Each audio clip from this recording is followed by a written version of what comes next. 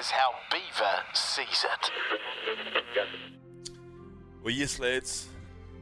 Boys of your vintage, this will probably shock you. But did something for the first time on the weekend. And no, not what you're thinking there, Jacob. I went to essentially a festival. It was a private festival, so not your R&V sort of spectaculars.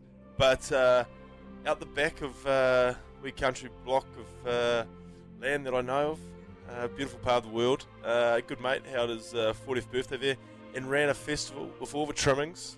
And it was essentially a Burning Man scenario. You were expected to dress up, and dress up I did. A few photos may have leaked into hands that I didn't need them to be leaked into. But all in all, I see what you young crazy kids are into. This festy sort of culture that's got a part of yours. I quite enjoyed it. If only I was probably 20 years younger, it might be a steady part of my diet. SENZ. Anything, lads? Any questions? Yeah. Quick question, Beaver, before we go.